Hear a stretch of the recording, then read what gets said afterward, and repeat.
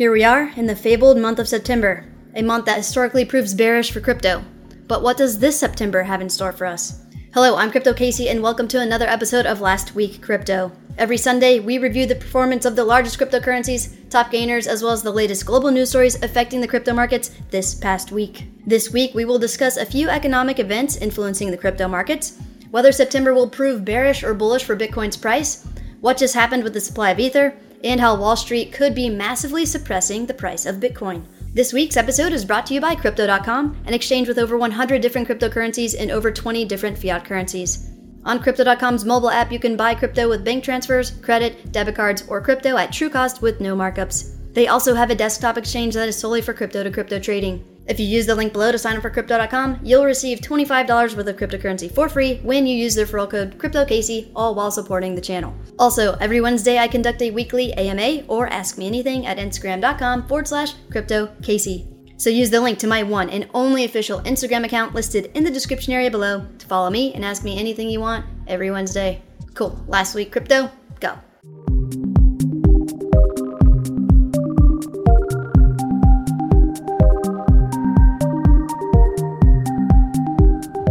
Looking at the top cryptocurrencies by market cap, Bitcoin up 1.9%, ETH on a tear up 19.1%, Cardano finally cooling off a bit, down 2.2%, and Binance Coin up 0.6%.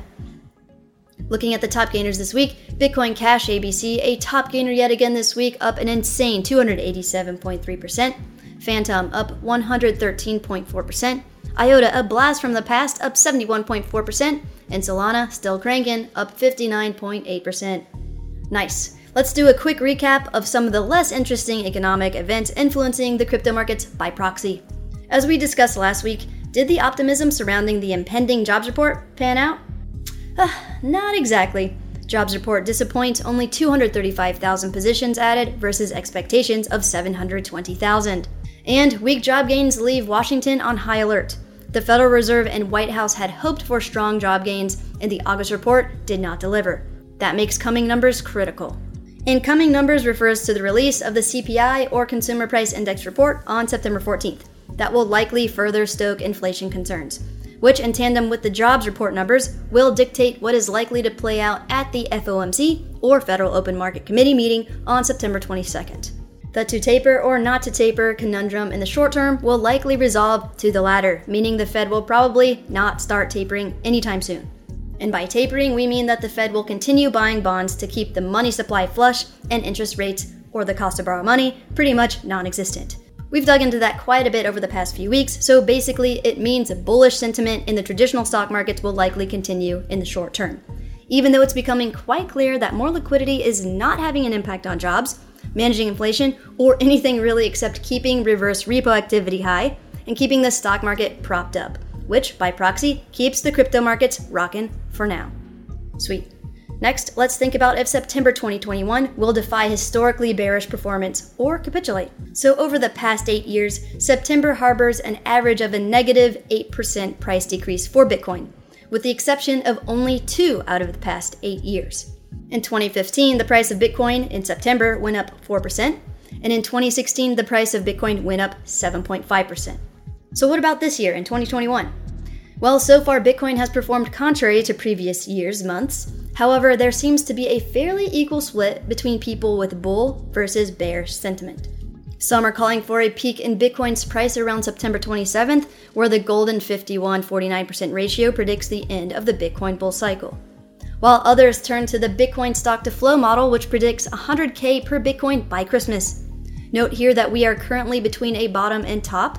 This model also predicts Bitcoin could reach a floor of 43,000 per Bitcoin at the end of September.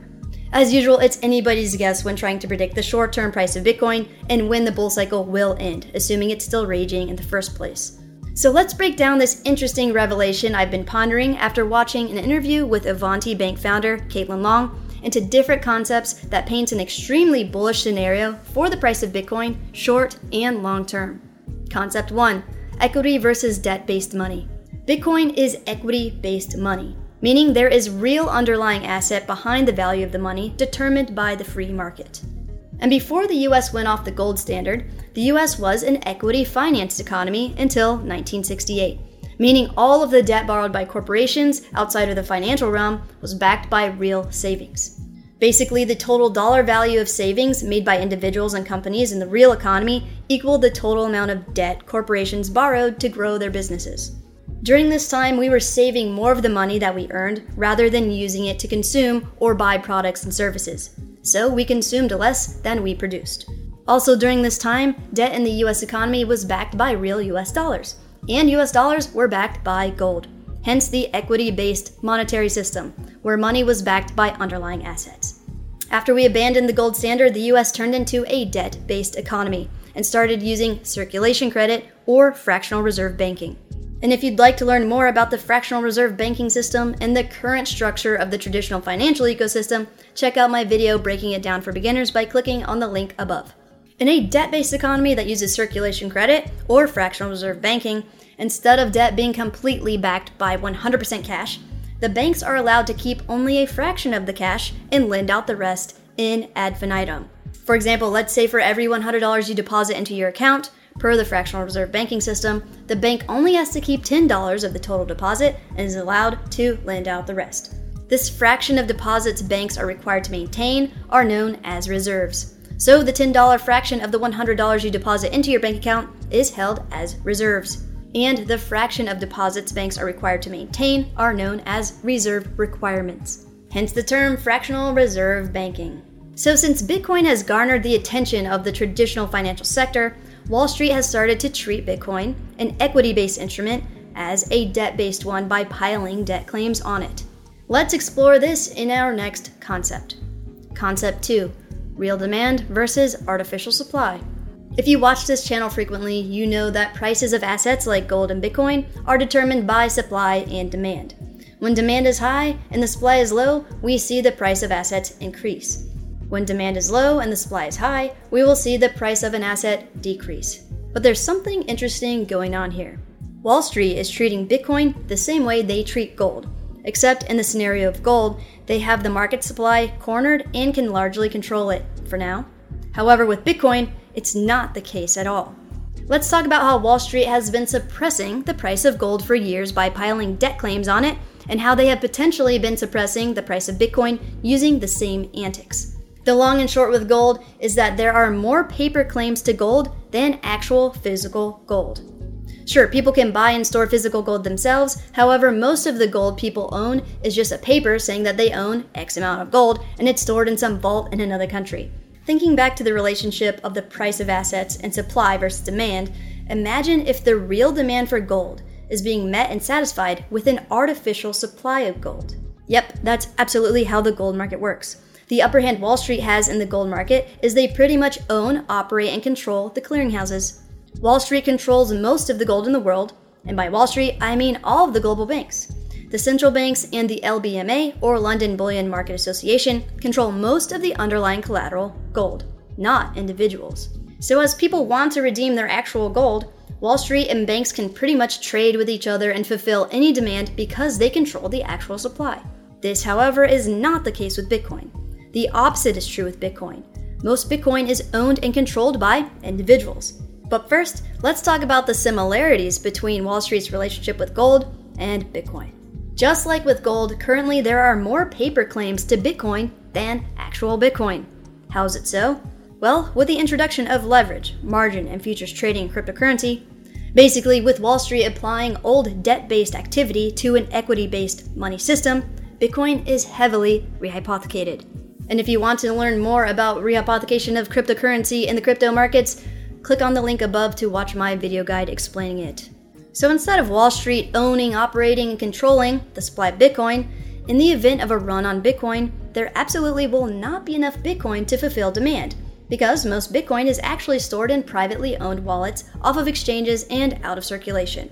So let's imagine a scenario where Wall Street has largely shorted Bitcoin, meaning they expect the price to go down, but then the price goes up, and Wall Street is forced to close their positions regardless of the price of Bitcoin. That could be a problem. Bitcoin is currently scarce on exchanges, and during bull markets like what we are likely still in at the moment, Bitcoin gets even more scarce. So if a big intermediary like Coinbase, Binance, or Bitfinex, with lots of open leveraged short positions, experience a classic run on the bank for Bitcoin, and there's not enough of the underlying collateral to deliver, the price of Bitcoin could spike, and spike by a lot.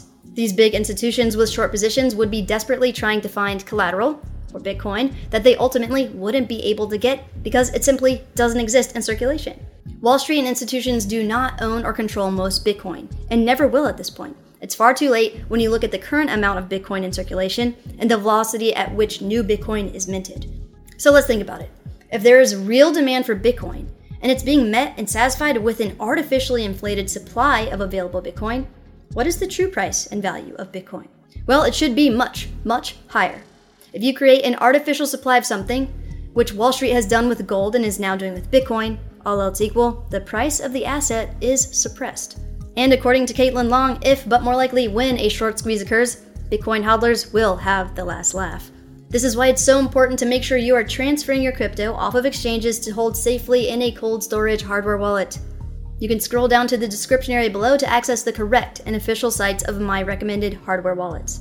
BC Vault is my personal favorite. Another option is the Ledger Nano Backup Pack, so scroll down to check them out. Protecting your ability to generate income so you can buy more Bitcoin is another important thing to consider. So if you'd like to learn more about the advanced technical concepts of blockchain and become a developer in the space, check out Ivan on Tech's Academy. If you use the link below, you can access the Academy at a discounted price, so scroll down to check it out. Cool. And as if real demand for Bitcoin being met with an artificially high supply due to leverage and rehypothecation causing price suppression isn't exciting enough, check this out. More Ethereum has been burned than minted in the past 24 hours. EIP 1559 was supposed to bring deflationary pressure to the network, and it's working. Ethereum records negative daily issuance for the first time after EIP 1559. So as the Bitcoin supply slowly increases at about 1.77% inflation rate, the Ether supply is shrinking, hence deflation. So imagine how much havoc an ETH short squeeze would wreak on its price. Awesome. Well, that was Last Week Crypto with me, Crypto Casey.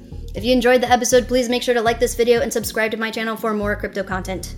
So what do you think of the possibility of Wall Street suppressing the price of Bitcoin?